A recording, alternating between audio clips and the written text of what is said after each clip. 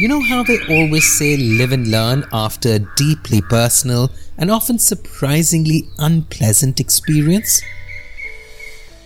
Well, I aim to turn that idiom on its head with more positive reinforcement through this podcast. Hi, I am Shivraj Parshad, your host. The folks I feature on my episodes have all taken that leap of faith to bring you the means to live a better life. Today I want to talk about something that has become pretty much the bane of every reader or listener's existence. The passive voice versus the active one. Now, why is it that when we speak sometimes in the active voice, and when we write in the passive voice? When I coach people and most of my clients say they find it tough to get to and stick to the point, I have a very simple tip. Keep it short and keep it simple. Use short words and short phrases. Even when we were broadcasting, we were told that we only had 90 seconds to tell a story and couldn't lapse into longer sentences. You really can only do that if you use the active voice versus the passive voice. So, what is the active voice and what is the passive voice? Very simply, in a sentence using the active voice, the subject of the sentence performs the action. In a sentence using the passive voice, the subject is acted upon. For example, in the active voices case, the police officer arrested the man. The police officer here is the subject of the sentence and is performing the action of arresting. In the case of the passive voice, the man was arrested by the police officer. The man is the subject of the sentence, but he is not performing the action of arresting. The passive voice can be used sometimes strategically, tempting the speaker or writer to omit the identity of the actor and produce a fuzzy picture.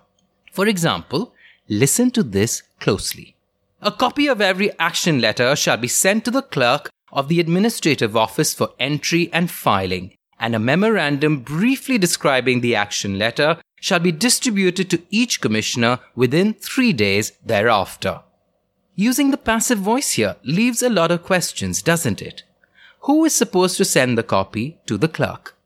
Who is supposed to write the memorandum? Who is supposed to distribute the memorandum? We can't tell because the writer or the speaker used the passive to hide the actor. Now, is there ever a good reason to use the passive voice? Yes. Here are 4 most common good reasons. 1. Sometimes you may not want to name the actor because you want to play down the actor's role in the event. For instance, maybe the actor is your client. Example. When the lights went out, several punches were thrown. 2. Sometimes it's the action that's important, not who does it. Example, this act may be cited as the Unlawful Detention Act of 2002. 3. Sometimes you may not know who did the acting. Example, during the following 6 months, the fence wire was cut on 9 separate occasions. 4. Sometimes you need the passive in order to connect the sentence smoothly with the preceding sentence or sentences. Example, the key question is, therefore, when did the defendant actually receive the summons and complaint? The summons and complaint were not served on the defendant in person until the 18th of May. You know which profession does this deliberately? Lawyers, yes, so that they can leave things open to interpretation or deliberation and ensure they protect their client's interests. Then ask yourself, what is your motive? To do the same or to have clarity in your communication? Don't confuse issues unless you have a pretty good reason to do so. So, how do we work around this here? A few steps and a little tough love to shun that habit of keeping your listeners or readers guessing and bored. Begin with understanding why you should use the active voice. The active voice is more concise. For example, the dog chased the cat. 5 words. Versus the passive voice. The cat was chased by the dog. 7 words. The active voice is often stronger than the passive voice. For example, judges must explain the reasons behind their decisions versus the reasons behind the decisions must be explained by judges. I'm often asked what to do when we convert what we say into what we write. Simple. When you speak and when you write, use the active voice. Yes, I know firsthand that is a problem because very often I'm very clear on my thoughts. But when I start writing an email or writing a proposal, I get really caught up. Go back to the basics. Short, punchy sentences are a particularly powerful technique for beginning paragraphs. Even sentences within paragraphs should not exceed 2 or 3 lines. Strive for rhythm and cadence. Vary your short sentences with an occasional longer sentence.